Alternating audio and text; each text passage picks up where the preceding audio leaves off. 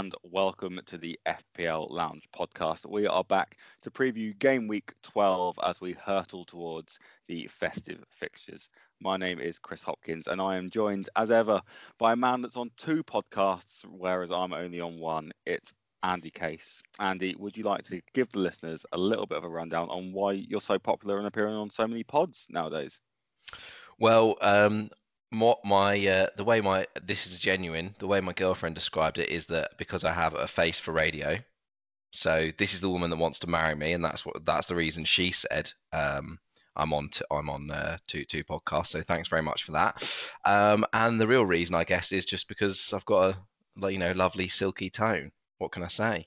It's all about that silky tone. But you say the face for radio. You have appeared on television before, doing some sort of NFL, best bets for Super Bowl like 48, was it back in the day? I can't remember which one it was now. 48 rings a bell, maybe, yeah. But anyway, when did this turn into to a job interview for me, or like a rundown of my CV? No, absolutely not at all. But there is a segue that I was going to go into. Talking of NFL, and obviously we're doing a fantasy podcast. After like 6 or 7 years of trying, I finally had some fantasy football success this weekend because I won the regular season in my NFL fantasy league. Oh, good. Well, Yeah, maybe you should start the NFL fantasy lounge, because yours and my tips for this season haven't necessarily been that successful.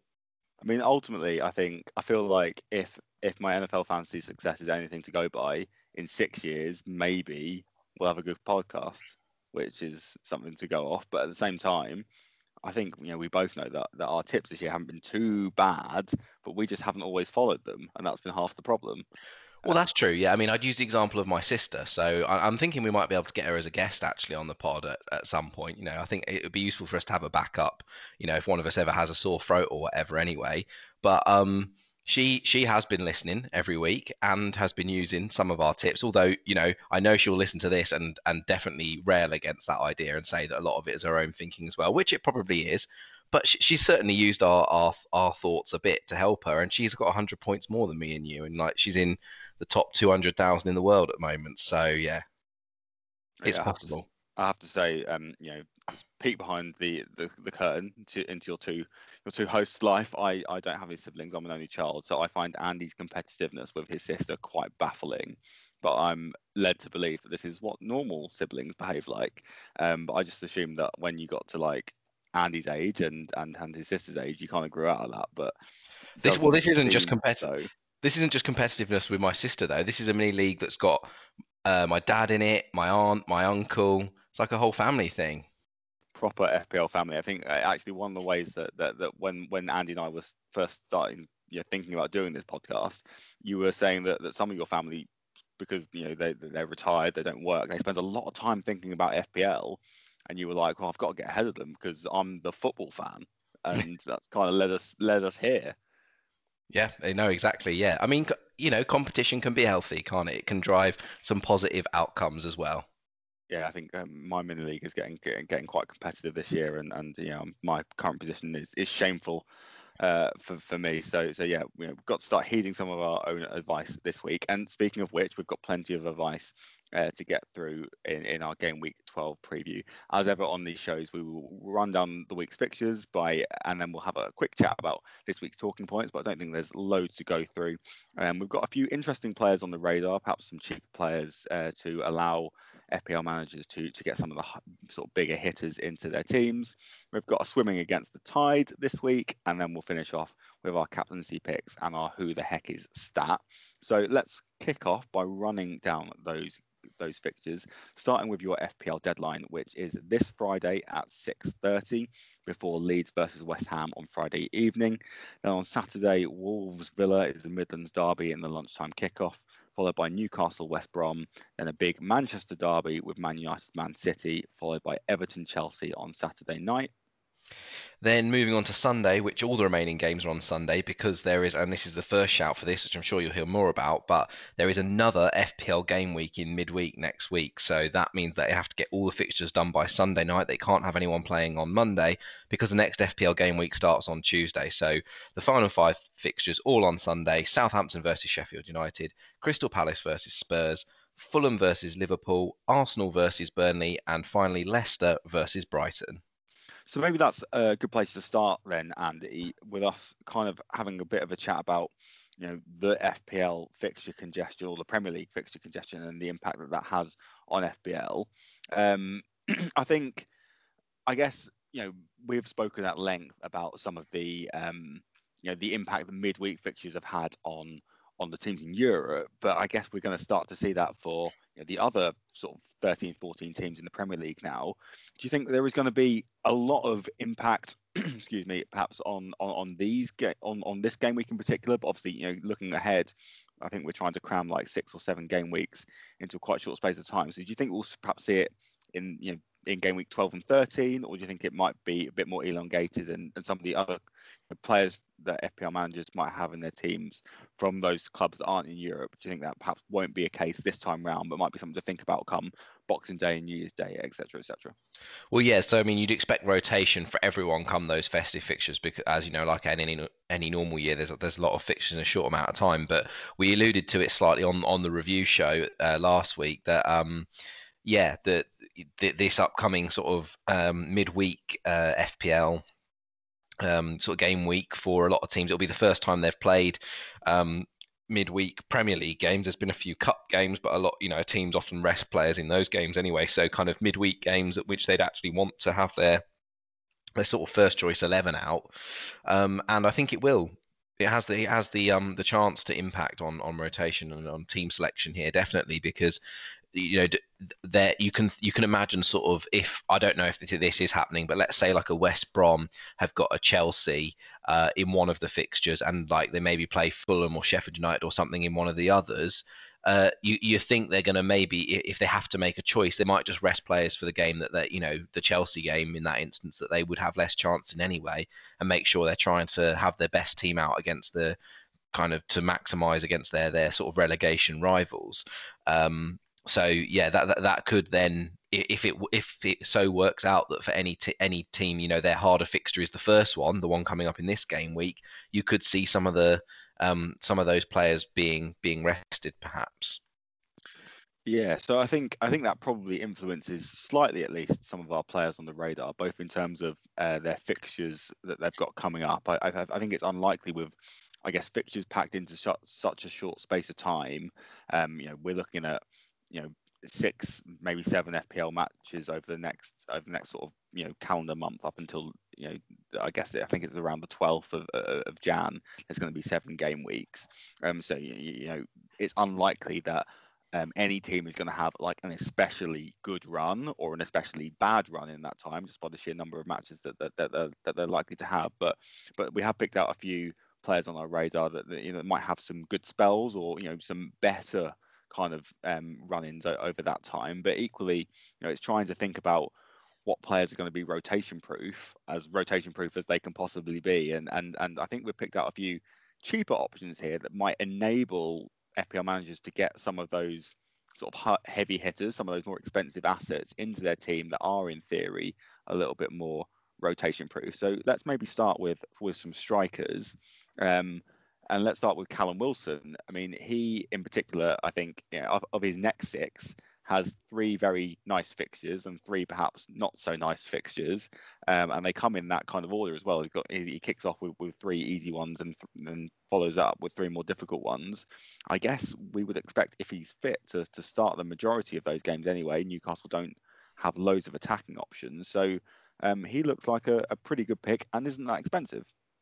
Yeah, so I guess I'd start this with everything we almost say this on every show on every player, but team news is going to be interesting here because obviously there's a suspicion that there's a few COVID cases at Newcastle, which is why their game was cancelled last week.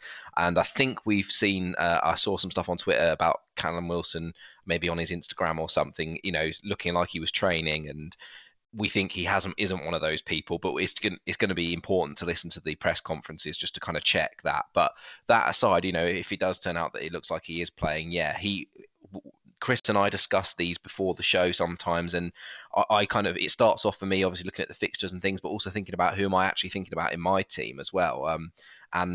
Wilson's the absolute standout person for me this week. He's one of the I'm considering rolling my transfer, but he's probably the only one I think this week maybe that I would be looking at. Using my transfer for. He's the tempting one for me, and particularly using it, if I'm going to use it, now is the time to do it, as Chris kind of alluded to, because his next 3 games are West Brom, Leeds and Fulham. They are the 3 teams who've conceded the most chances this season, the most expected goals conceded by any 3 defences. It's those 3 teams, West Brom, Leeds and Fulham. So you literally couldn't design a better 3 consecutive fixtures for a striker, let alone a striker who's in form like Callum Wilson.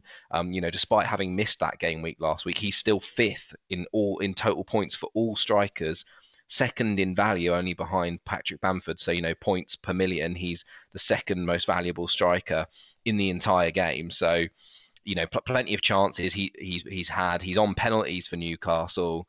It's just a standout great choice. Again, as Chris alluded to, the fixtures do change after that. Man City away, Liverpool at home, Leicester at home the next 3. So Wilson's probably not one you would necessarily look to for the long term. But these next 3 look great, and if you're thinking about getting him in for any of them, now is the time to do it, so that you kind of you benefit from the most juicy fixtures possible, I suppose. I mean, I guess just one quick thing, maybe to slightly contradict you in terms of the fixtures he's got after these good 3. At his price point, which is about 6.6 million, and I'm sure if he has a good game week this week, that might shoot up quite quickly. Does it matter if he doesn't return masses against Man City, Liverpool, and Leicester? Is he still worth kind of having? Or are you? I guess you're not expecting a return from him every week. Like you say, he's the second most valuable striker, for a reason, partly because of his price. But yeah, I guess, does it matter? If a manager was to get him in for the next 3, would they look to ship him out for the following 3, or is it worth kind of holding on to him because of his price, would you say? It's going to be an interesting one. It's going to depend on people's team structures and stuff. One thing, and this is going to become a bit of a common theme of our podcast, this episode today, at least. But it obviously does enable you the money you'd have left, rather than having that invested in like a Werner or even a DCL or a Vardy or an Aguero or a Kane. It gives you 2 or 3 extra million, doesn't it, to invest in elsewhere. And we've spoken about we spoke about in last week's show how City are kind of coming back on form, and obviously a lot of people getting De Bruyne in ahead of City's fixture against Fulham last week, and they've got decent ones coming up again after this United game this week. So lots of people thinking about him, and if you're trying to get in multiple, you might have Salah and Son as well. Freeing up that money from your forward line could be a really helpful thing. I guess it's worth at this point sort of saying as well that like I mentioned, there's going to be a few players we're going to mention on the radar here that are kind of in that lower price range, and that wasn't necessarily at first deliberately by design, but it's because we could say Kevin De Bruyne is on the radar, but there's a little bit of, we don't want to kind of state the obvious here. We don't want to say something you're probably thinking about anyway. How useful is that to you as a listener, I suppose? I mean, let us know. You can find us on Twitter at FPL_lounge. But if you'd rather hear those straightforward things as well, then fine, kind of fair enough. But we're trying to kind of give you some different options, and it just so happens that this week a lot of these, including Callum Wilson, would allow you to free up money to focus elsewhere on the Sons and the KDBs and the Salahs and whoever else. I mean, I think the biggest sort of feather in Callum Wilson's hat for me is the fact that you, as a guy that I know from previous seasons talking about FPL, you do quite like rolling your free transfer, but you're considering not doing that this week for him, and I think that to me speaks volumes. Let's move on to another striker, another England international, although I'm sure Callum Wilson's prospects of a future cap are a little bit higher than this guy's, in Danny Welbeck, who we did actually speak about a few weeks ago, and I was like, there's absolutely no way this guy's going on my radar, like not in a million years. But he has to kind of sneak in, partly because of our conversation in general, trying to get maybe some cheaper players in that do have some good FPL upside to enable you to bring in, some of the sort of bigger hitters, some of the more expensive players. But also he has been playing okay, and the stats speak for themselves, Andy, for Danny Welbeck. Yeah, so he's started, I think it's 4 games. Obviously, he was bought kind of late at the end of the window. I think he was a free agent, and yeah, he's getting up to speed a bit later than some of the other players. So he's only started the last 4. But in those 4 starts, Brighton have scored 4 goals, and he's been involved in 3 of them, a goal and 2 assists. Granted, one of those assists was a potentially dubious penalty, but still, the point is he's involved in what Brighton are doing. They're a side who've had good underlying numbers, particularly at the back, but not bad going forward as well this season, creating chances. So with obviously there were some question marks over Maupay and his hamstring, but it seems like even if Maupay does play, Welbeck's going to start, and that has happened in lineup so far for Brighton this season. So while I think there aren't necessarily question marks over him starting, even if there were, he's only 5.5 million. So you wouldn't necessarily be too worried if he came off the bench at that price, but even better given that it looks like he's likely to start, and he has returned in each of the last 3 game weeks. So those 3 involvements have come, it's fairly sort of consistent. It's been one in each week. So lots of useful things to point towards Welbeck there. Yeah, I think he's an interesting case. Obviously you've referenced Maupay. Obviously Welbeck did start alongside Maupay, but a similar case to Che Adams earlier in the season when we spoke about him. Maupay not being available perhaps just increases Brighton's reliance on Welbeck for returns, and we saw a similar thing with Che Adams when Danny Ings got injured. So while they did play together, and while I would still expect Welbeck to start, I think Maupay's absence means that Brighton should be relying on him more. He's likely to be sort of the figurehead. I know they might bring in Aaron Connolly, but he doesn't seem to have quite the quite a sort of lethal streak in front of goal that perhaps one of the other sort of out and out strikers does. So yeah, I think he's a really interesting option, and owned by, I mean, I guess by sheer virtue of this segment, we're going to sort of highlight some differentials. Callum Wilson has a decent ownership, but still not massive. But Welbeck's owned by about 1% of FPL managers, so you could be a decent differerential for you in your mini leagues. And I guess started at a roughly similar price at the start of the season that Bamford started at, and we know how Bamford's done, much to our chagrin, I think, this year. But Welbeck's returns over the 5 games that he's featured in this year have been pretty good, averaging about 4 points a game. So it's not too bad. We'll move on then to a few midfielders that we're also kind of describing as enablers, as Andy said. If you're trying to get KDB or Salah or one of the other sort of premium midfielders who are getting points galore this year into your team, then maybe you'll need a cheap one as well to supplement those. And we think that there's some value in a few of them. We'll start with Pascal Gross, because I think he's a guy that we've spoken about before, but equally I wasn't quite able to lap up the praise for tipping him up in the last review show because he was still playing. But yeah, I think at 5.8 roughly, I think at the moment, he's a guy with on Brighton's penalties in Maupay's absence, and I expect him to keep them even if Maupay was to come back, especially after Maupay missed the last few. We know that he's a creative player as well, so I think he's pretty good value at the moment. We've also mentioned Neto and Podence. We didn't sort of dismiss them after them being on our radar last week, but they do have some tough fixtures coming up, Andy. So I don't know if you've got anything to add on either of those 3. I mean, I guess on Gross, and this point counts for Welbeck as well, actually, I should have mentioned it there. Brighton have got good fixtures coming up, at least in terms of who they're facing from an attacking point of view. They're facing it's Leicester, Fulham and Sheffield United, their next 3 fixtures, Brighton, and all 3 of those teams are in the top 7 worst for expected goals conceded. So I think you'd have expected that of Fulham and Sheffield United, but perhaps not Leicester. And so I thought that was interesting. Like you said, each of these 3 fixtures against teams who've conceded quite a few Yeah, a few chances. Obviously, we've been saying all season about hashtag always target Fulham, and they started to look a little bit better against City, particularly in that second half last week. But still, over the course of the whole season, all three of those next fixtures for Brighton look like ones they could create chances and score goals in. So that's promising for both Welbeck and Gross.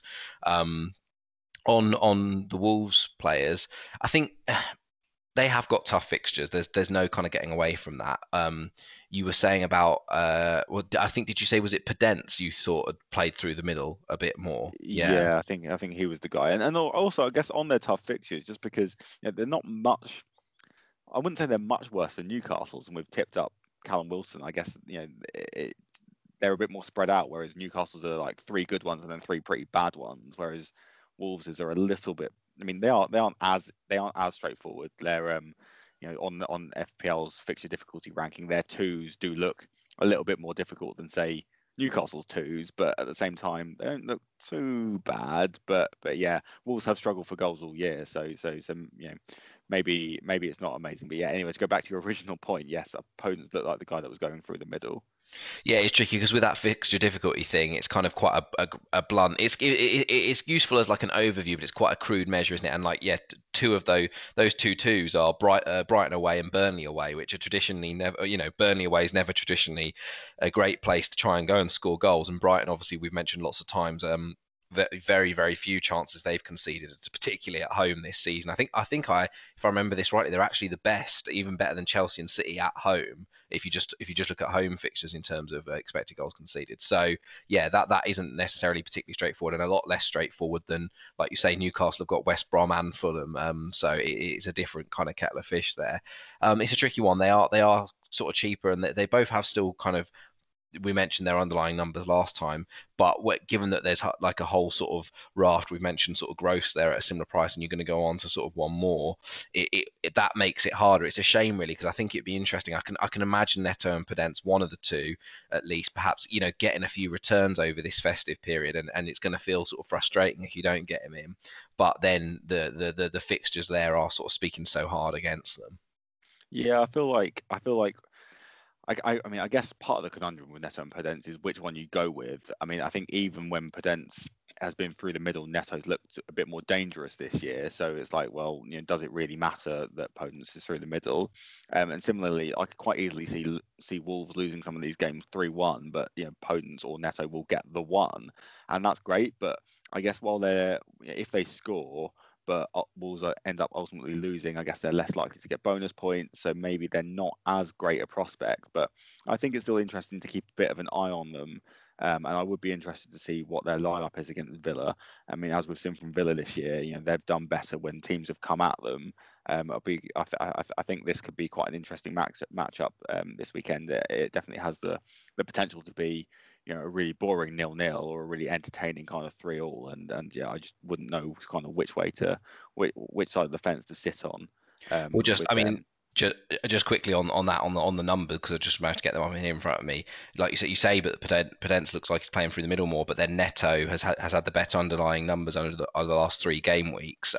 He's had better expected goals and better expected assists than Podence. So that would be kind of leaning towards Neto. The stats would be saying, look, Neto, but Yeah, I agree. I think we were both probably leaning more towards Neto, and then we saw Podence play up front or through the middle, I guess, against Liverpool. Now, obviously, they're not going to create loads of chances against Liverpool, but maybe they would against a Villa or against a Burnley or against a Brighton. So I think it will be interesting to see how that happens. But I mean, having said that, Raul Jimenez, we coined him at the start of the season the postman, but he hasn't had the greatest season so far. So playing through the middle for Wolves maybe isn't as important or as likely to return perhaps as they have been in seasons gone by. But Neto's kind of playing that Diego Jota role for Wolves, which is interesting considering what sort of season he's having now at Liverpool. I guess we better move on then to our final kind of player on the radar, and this seems to be a guy that's being tipped up quite a lot by the FPL community, the FPL cognoscenti on Twitter, in Rafinha. I'll let Andy talk a little bit more about Rafinha, but I did have a quick conversation with one of my colleagues who's a big Leeds fan today, and she is always skeptical about Leeds players, but does seem to have a bit of an affinity for Rafinha. Seems to be quite excited by him, especially compared to some of their other players that they spent a lot of money on. And without just purely using anecdotal evidence to describe him, as someone that is a massively cynical Leeds fan and has only ever really started supporting them since they were in League One and has seen them rise up, it doesn't really remember the glory days of when they've had top quality players. I think for her to be quite excited about a player seems like high praise indeed. But Andy's probably got some more numbers to back some of that up. Well, I do have some numbers to back that up, but before I get onto that, I guess I should probably jump on the back of what you've said there, and Chris and I are very well planned when it comes to these podcasts. One thing we haven't discussed is that I did a very similar thing to him. Before recording this, I spoke to a Leeds supporting friend of mine, and he said the exact same thing. Actually, he's usually fairly balanced on analysing his team, I'd say, which is unusual perhaps for a Leeds fan. But he's excited. He said he really likes him. That those are his exact words. I really like him as an asset. He thinks that the way Leeds attack really suits him. Sort of using the width because he sort of plays in the attacking positions out wide and then cuts in from the right on his left foot. So he's very positive about him and thinks he should have had more returns than he has already, just for their inability to finish in front of goal when Rafinha's been setting up assists. There's a lot of other things in his favour, as well as obviously the eulogies being paid to him by Leeds fans there. Leeds have got sort of decent upcoming fixtures in these next few game weeks. They have, just check, it's West Ham, Newcastle, Man United, Burnley, West Brom, their next 5. So that's not bad. They're sort of on that fixture difficulty thing. I think they're joint second over the next 6 game weeks. And I think higher than that if you just look at the next 5. So yeah, fairly decent upcoming run of fixtures there over the festive period, which is useful as well when you've got a bit of rotation in there to sort of have that sort of slightly lighter load perhaps. And to add to that, and this was surprising, I thought, for me. So Rafinha, I don't know whether he was brought in late in the window or whether he was injured or something, but he wasn't starting as many games earlier in the season, and he seems to be like a fixture in the team now because he started each of the last 3, and a lot of people will have seen hilarious kind of just Bielsa was asked by a journalist in a press conference this week if he'd keep West Ham guessing about his team, and he said no. In fact, I'll tell you what it is now if you want, and he listed his first 11 for this weekend for this Friday in that press conference. So it's already been revealed, and apparently for those who've watched Leeds and Bielsa before, apparently he does this every now and again. It's quite commonplace for him. So Rafinha is in that starting 11. He will start again. And since game week 9, when he first has started for Leeds, no team has created more expected goals in open play than Leeds. So even your Chelseas and your Man Cities, no one has created more XG than Leeds, which I thought was surprising and interesting. And obviously we've spoken about how Leeds have been very creative this year, but to be kind of the most in those last 3 game weeks since Rafinha's been starting, I thought that was interesting. And then to add to that, Rafinha himself has had the highest expected goal involvement, so that's expected goals and expected assists added together of any Leeds midfielder, so or defender for that matter. In fact, the only player with more is Bamford, and that's all expected goals, obviously, rather than there's no assists kind of involved in that. So yeah. He if Leeds are the most creative team, essentially, we're saying there since Rafinha started, and he's the most creative player in that team, at 5.4 million for a defender, that would be why I guess a lot of people are kind of considering him this week.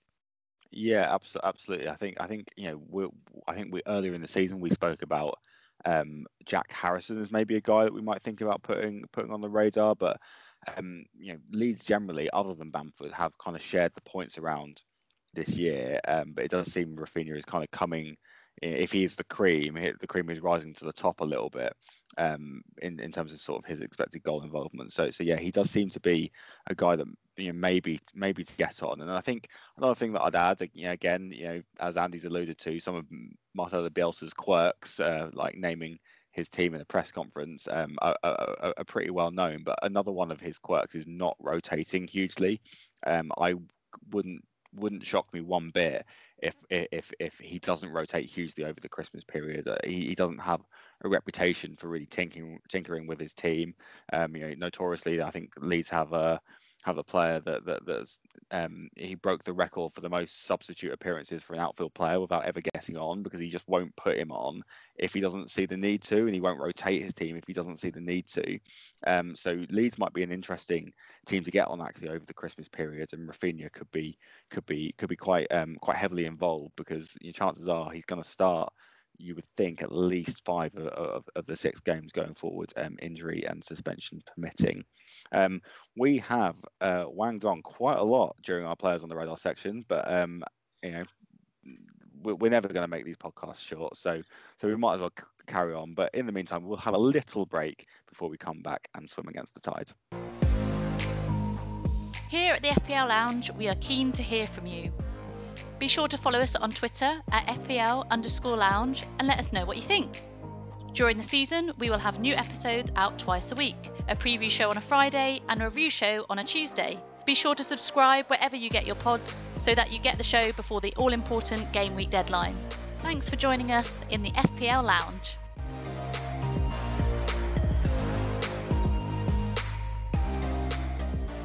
Welcome back. So maybe we will get a few seconds back on this podcast by having a fairly short swimming against the tide. I guess we've struggled a little bit this week to think of one, because most of the top transfers in and top transfers out, I think we broadly agree with, but there is one that perhaps we don't massively, and that is a player that we've mentioned on the pod quite a lot this year in Diogo Jota. He is the 3rd most transferred out player in FPL this weekend. He has a pretty good fixture this weekend, Andy. So do you think this is a bit of an overreaction to him not starting last weekend? Well, yeah, I think you're right here in that we can probably gain a bit of time back. Hopefully we can keep this explanation pretty short. But yeah, to me, seems like a massive overreaction. Obviously, he didn't start in the last game week, but there's been, all of that Liverpool front 3 or 4, if you want to include Jota, as, in that group of 4, they've all had rests over these last few game weeks. So to that, point, he's not really any different to any of the others. It was just his turn last week to rest, and yeah, we can't know. He may well be the one that rests again this week, in which case maybe you don't want him in your team. But I don't think we can really know that. He, as far as I can see, has as good a chances as the others of playing this game week, and it's Fulham. So, given that there's uncertainty, I just don't see why this would be the week that you you kind of get rid of him. I think we've spoken about in this pod, over the festive period, there's likely to be a rotation, and some people will have their minutes managed more than others. So we could get into a debate about which camp Jota's in. Does it make it more likely he's going to play because there's going to be more rotation, or are you more worried that he's lower down the pecking order and therefore might not play as much as some of the others? I mean, I don't know. I think that, like I say, you could make arguments either way, but whichever side of that fence you fell on, my thinking here would be this week it's Fulham, and it appears as though he has as much chance of playing as any of those other of the front 3. So why get rid of him this week, even if you're planning to do it longer term or over the Christmas period? Yeah, I think that's actually a really important point that you've made, without sounding like a politician. I think that was something that I was thinking of. I think that Jurgen Klopp has played Diogo Jota recently consistently in both the Champions League and the league. Like, he clearly believes that he has has the legs for it, has the stamina to play in the week and at the weekend, and one rest in one league fixture doesn't really mean very much, and even if Liverpool's front 3 are to be rested over the festive kind of period, Jota's going to be the key beneficiary, and if he ends up replacing Salah when he's rested, and replacing Mane when he's rested, and replacing Firmino when he's rested, plus also getting a start when maybe Klopp plays all 4 like he has been known to, I think that he's going to be a fairly decent fixture. And then just adding on to that, we've always said that Jota's going to be a threat off the bench no matter what. So yeah, I think him being the 3rd most transferred out this week is a little bit of an overreaction. And I think the fact that he's so far ahead of Minamino in kind of Liverpool's pecking order really does sort of play into, well, I think it makes anyone kind of trying to get rid of him, especially if they got on him early for a cheaper price. I think it's a little bit perhaps short-sighted. I guess there is maybe an argument that you are going for one of the players that we featured on our radar to make yourself £1 million to spend elsewhere, but even then, I don't think it's really worth it. I think Jota's upside is probably way better than most of our players on the radar today, Andy. Oh yeah, I think so. Yeah, quite probably. And like, even if you are trying to use that money elsewhere, again, like, well, who's it going to? I mean, maybe Kane or Son perhaps, but I mean, if it can't be KDB because they've got. Not that I obviously, I'm sure you know how I feel about United, particularly after this week, but is KDB away at United the fixture you're going to move off Jota towards KDB4? Probably not. So yeah, it just seems like an odd one. I think it's even more odd when you take into account that the most transferred out player is Ziyech, right? And he's obviously injured. So injuries aside, Jota is the second most transferred out. Second most transferred out fit player, which just seems completely nuts to me. I just don't understand that thinking. I think it's as simple as that. Yeah, good spin there. Good spin there. We'll make a politician of you. Yeah. Let's move on then to quickly run through a few captaincy picks, and I think these can be also fairly svelte this week because a lot of the big sides, the traditional top six, kind of play each other. So the first one we're going to start with is Timo Werner at Everton. I guess we wouldn't necessarily be massively reliant on Timo Werner, but we're starting to think about always hashtag always target Everton. Yeah, so we sort of briefly, cheekily mentioned this. I think it was in the last episode, and yeah, they haven't obviously looked great, and both, my dad's an Everton fan and your flatmate's an Everton fan. So although neither of us support them, we both have a kind of, I wouldn't say soft spot, but in some ways a soft spot because we want our loved ones to do well and feel happy, but equally kind of get frustrated listening to them complain about them a bit as well. So yeah, I just want an easy life. Yeah, happy wife, happy life. That's what they say, Chris, isn't it? So yeah, it sticks in our mind when they do badly. Basically, I guess is the point I'm making. And however, the numbers also back that up. So I mentioned about Callum Wilson and the fixtures Newcastle have, with West Brom, Leeds and Fulham being the three worst teams to expected goal conceded. Well, Everton are fourth over the course of the whole season.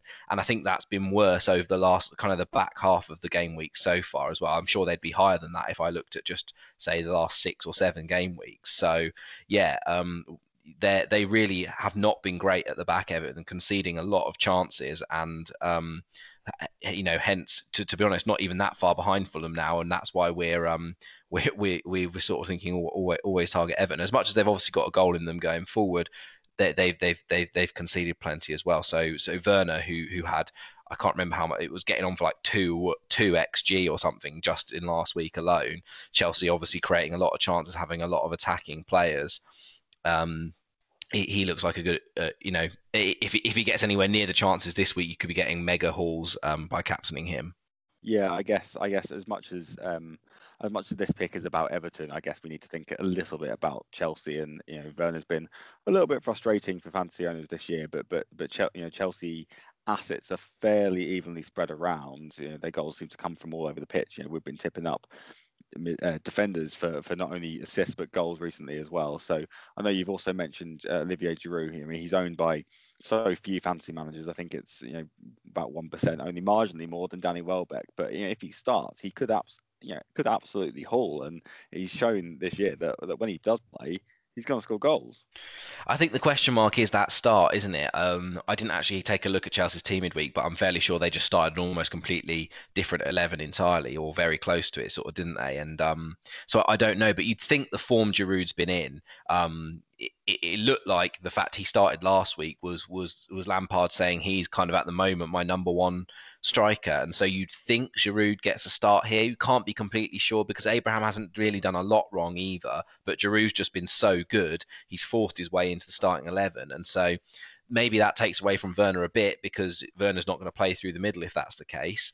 And therefore, you've got people thinking, well, if you're tipping up Werner, why not Giroud for captain this week? I am surprised that he's that low owned, actually. I mean, I don't own him, so I suppose I can't be too surprised. And maybe I should, but I think if you are one of those very few that do, or you're thinking about getting him in this week, surely you've got to be considering for the armband. Yeah, I mean, super interesting. Not to spend too much time on Chelsea, but Abraham started in midweek. Giroud come off the bench for the last 10 minutes. I think sort of the main first teamer that started, in inverted commas, would be Kai Havertz, who's a guy at the start of the season that we were really hot on. We thought was going to have a pretty good season, but does seem to be really falling down the Chelsea pecking order quite quickly.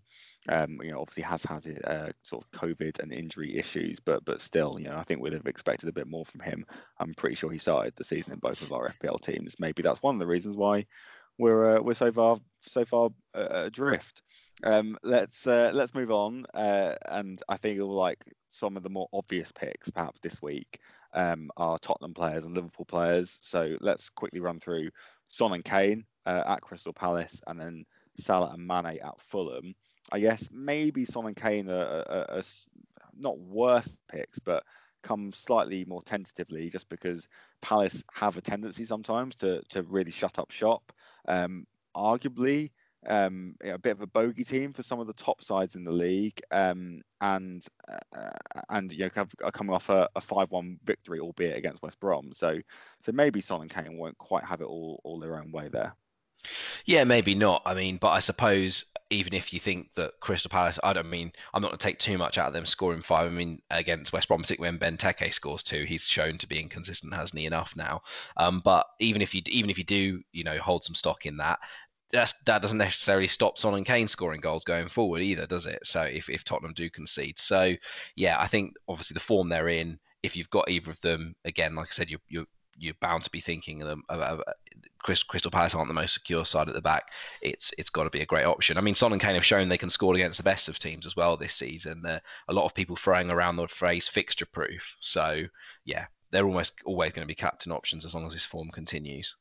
Interesting. And then Salah and Mane, I mean, I guess they're kind of in the hashtag always target Fulham kind of belt, I guess. Fulham had weren't too bad defensively, as you've already mentioned, against Man City. Liverpool come with a similar kind of attacking prowess, although a very different system going forward.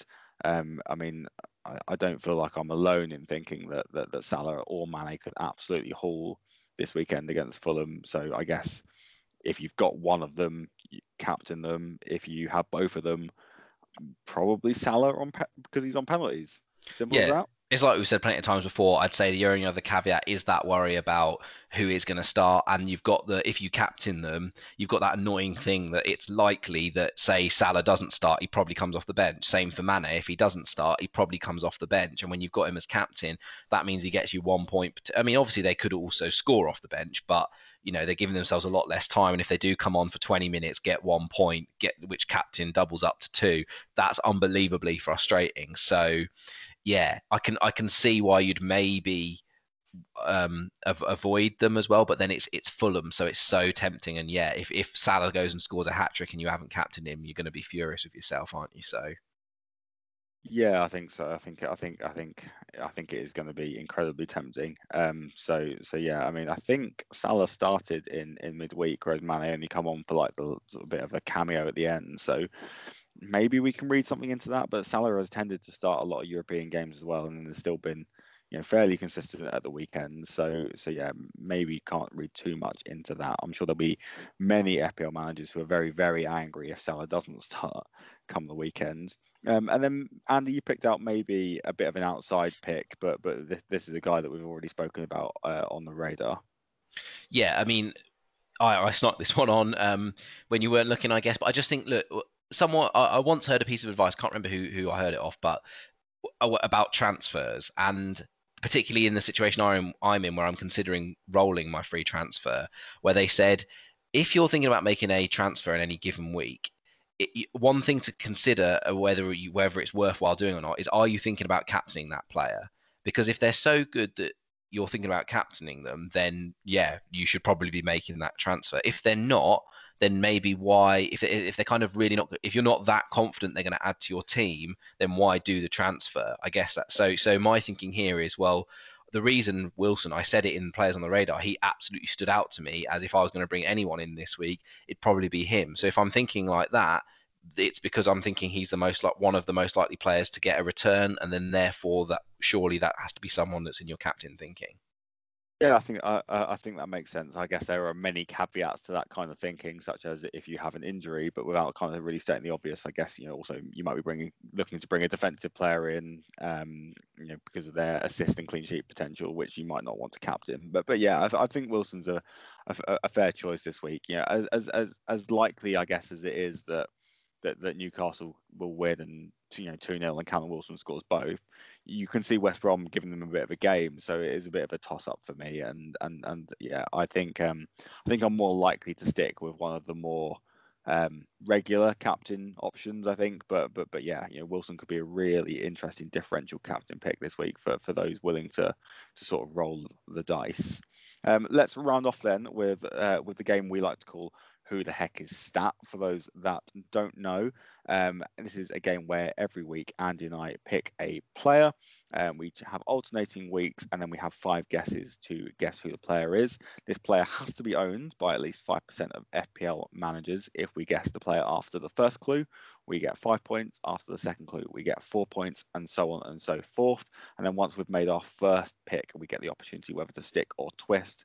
So, for example, if I've picked, I don't want to say something now. It was Diogo Jota last week. So if I pick Diogo Jota after the first clue, and then obviously Andy gives me something that makes me think, oh, that's definitely not Diogo Jota, then I will obviously twist. But if it could still be him, it might be worth me sticking, because I'll only get the points based on the first time I picked that player. That's a very convoluted way of explaining this game, Andy. Yeah, well, we did say we'd try and have a think about a more svelte way of explaining it, but look, we've rambled on too much in this, so let's just crack on. I need a script. Anyway, this week it is Andy picking a player for me to guess. We are level pegging at 11 all.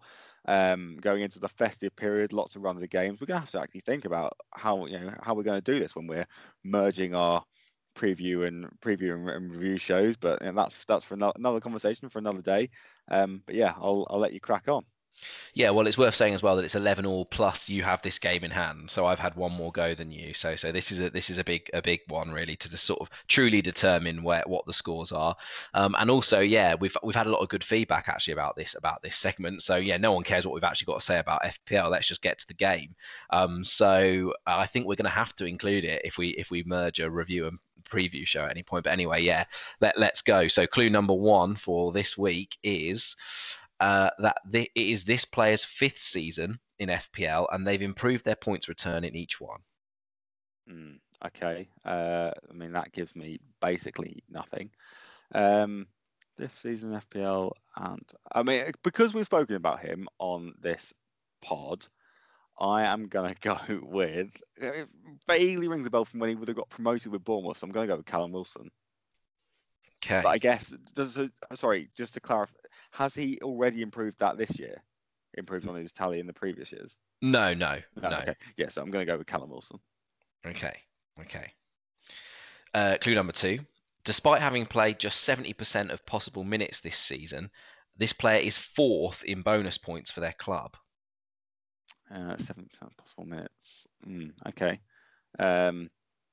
Most teams have played 11, right? But then some teams could have played 10. So that would mean he's played 7 games. If Andy's going to do easy maths, then that leans me towards Villa, Burnley, United, or City players. 70% of. I'm going to twist. I'm going to twist, and I'm going to go with Kevin De Bruyne. Okay, some sharp guessing this week. I like this. I'm sure the listeners do too. Clue number 3. This player is currently the 8th highest owned in his position overall, but he's not the highest owned in his position at his club. Okay, that is interesting. That would make me lean out of De Bruyne. Sorry, what did you say? He's the 8th highest owned in his position. overall, but isn't the 8th, but but isn't the highest owned at his is club. not the highest owned in his position at his club. And he's 4th in bonus points At his club. But it's his 5th FPL season. Maybe that's not. I'm trying to think of what City player that could possibly be. I mean, 5 FPL seasons feels a bit much for Phil Foden, but then I could see him being eligible for all of the other kind of clues there. Can't think of any other City midfielders. I mean, it's not going to be. I doubt it's going to be a striker. I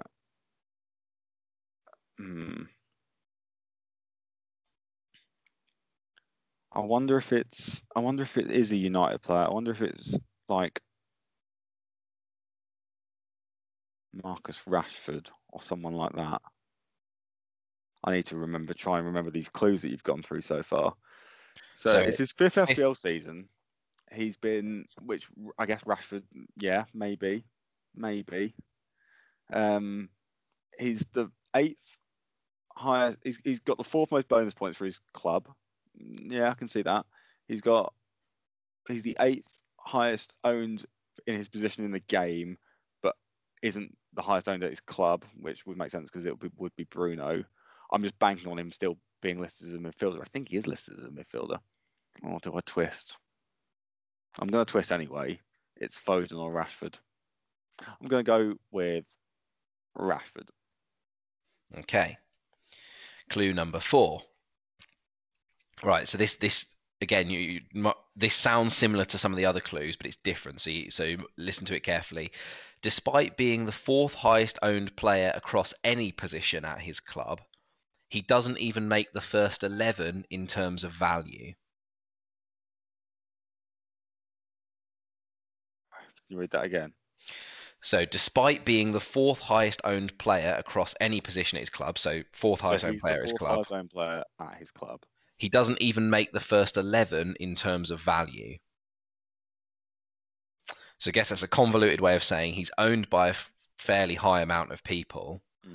However, he hasn't really returned many points for his cost. Yeah. I'm wondering if I'm massively going down the wrong kind of rabbit hole here, thinking United and City players. Why am I thinking United City players? I'm thinking United and City players because he's played 7 of the 10 games. I feel like you would have just done very easy math to get that 70%. Well, look, yeah, obviously you're making an assumption there. 70% is 70%, isn't it? And it's not, I've rounded there as well. So I didn't say 7 out of 10 games. No, I've said 70% of possible minutes. So minutes can also be spread differently, can't they? You've done maths. I should have known the math teacher would have done maths. Okay. I mean, yeah. Starting to doubt myself now, but I think I might just have to stick with it. Will Rashford have played 7 of 10 games? Probably not. Probably shouldn't have gone with him in the first place if that's the case.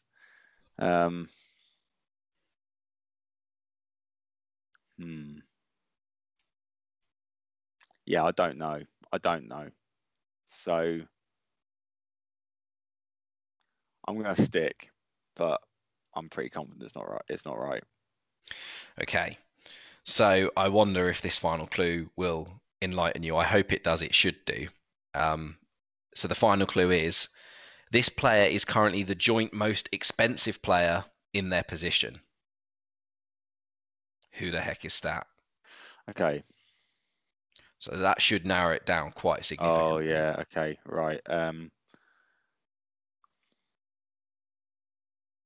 Joint most expensive player in their position. Okay. In the whole game. Wow. Okay.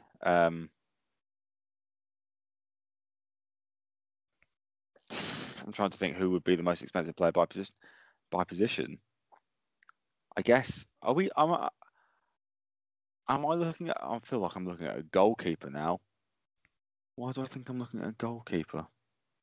Yeah, I mean, obviously it's easier for me because I've got all the clues in front of me, right? So, but I'd say you want to think about all the clues together as well still. So, Yeah. for example, perhaps this one where he's currently the 8th highest owned player in his position overall, but not the highest owned in his position at his club. Yeah.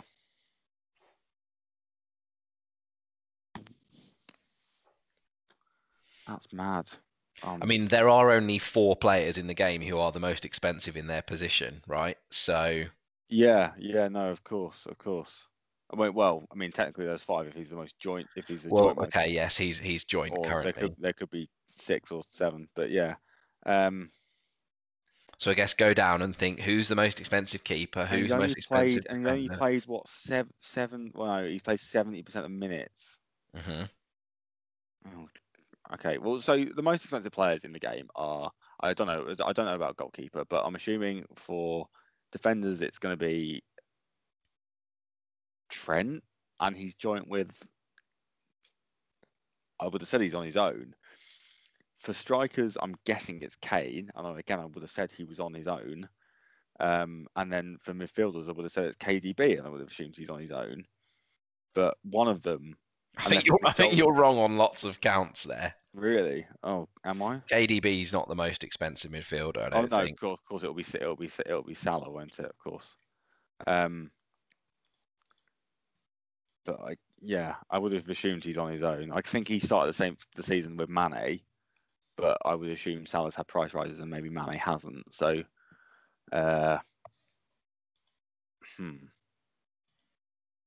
so maybe I need to. I mean, I don't think it's Mane, although maybe 70% of minutes would make sense. Trent, who else? Maybe Robbo is the same price as him. I mean, Trent might not have played those minutes. Do you know what? Okay, let's go with Trent Alexander-Arnold. So you're twisting. I'm going to twist. I'm going with Trent. You've managed to get yourself 1 point and some dignity. Well done. Wow. It is Trent Alexander-Arnold, yes. So it's his 5th season. Maybe there definitely could have been easier clues, but he broke 200 points last season. But I thought if you at any point work out it's a defender, and I've said that, you're going to get Trent straight away. So I couldn't really. Also, he's had tons of assists, and I started writing a clue for that. But again, I was like, if you work out it's a defender, that's it, done. So had to try and disclude that, if that's a word. But he's missed a couple of games through injury and stuff this season. He ends up doing well on the. I thought this might help actually. This was in the second clue, but he ends up doing well on the bonus point thing, even when he doesn't play that much because of the amount of crosses and stuff he puts in. So trying to lead you towards it. He's like a quite creative player. Obviously that there's someone more highly owned in his position at his club. That's obviously Robertson. They started the season. So Trent was 7.5 and Robbo was 7, but they've moved towards it. So Robbo's had 2 price rises and Trent's had 3 price drops. So they're both 7.2 at the moment. Yeah. Makes sense. Fair play. Well, I'm glad I got there in the end, but it didn't. I'll take a bit of a lot of thinking, and I was definitely one of them classic ones where I'm down a rabbit hole, and because of the way we now play the game, you're kind of scared to come out of that rabbit hole in case it ends up sort of biting you on the backside later on. But shouldn't have been down that anyway. I think I was also just sort of insulting your maths and assuming that you'd have done some really easy calculations, when in fact obviously you used to teach A-level maths. So well, I think not just insulting my maths, you're actually assuming that they've played every minute. Even if it was 7 out of 10 games, you were assuming they've played every minute, right? And not really taking into account that could have been spread out a bit. Yeah, I think you said, they played 70% of minutes. I think I heard they played 7 out of 10 games. So Okay. yeah, that's we can blame that on whatever. We can blame it being late in the week. We can blame it on a couple of gins I had before we started recording the podcast. We can blame it on a multitude of sins. But yeah, I definitely didn't hear what you said, and that's my fault. But never mind. We will crack on. I mean, we're nearly hitting an hour, Andy. So I guess we should probably say goodbye. But I think there's a fair few things for our listeners to maybe discuss with us this weekend. So if they would like to do so, how can they get in touch with us? Well, they can find us on Twitter or Instagram at FPL_lounge. Amazing. And I was listening to another podcast this week while I was out on a run. I did a 10K yesterday, trying to get myself in a bit of shape before eating all that Christmas turkey. I mean, Andy, obviously from previous pods, only eats Christmas chicken, which is incredibly strange. But they were hammering home the point that we should be encouraging all of our listeners to rate and review all of our stuff wherever you get your podcast. So on Spotify, please do review, send us a message. Likewise on Apple Podcasts and wherever you get your podcast from. It is incredibly helpful for the hashtag algorithm. Andy and I are going to get our heads together and we're going to decide what sort of Christmas podcast schedule we've got coming up. But the next time you will hear from us, we'll definitely be reviewing Game Week 12, but we might have to incorporate that with a Game Week 13 preview. But either way, you will hopefully be hearing from us next week. But other than that, Andy, until then, thanks for joining us in the FPL Lounge.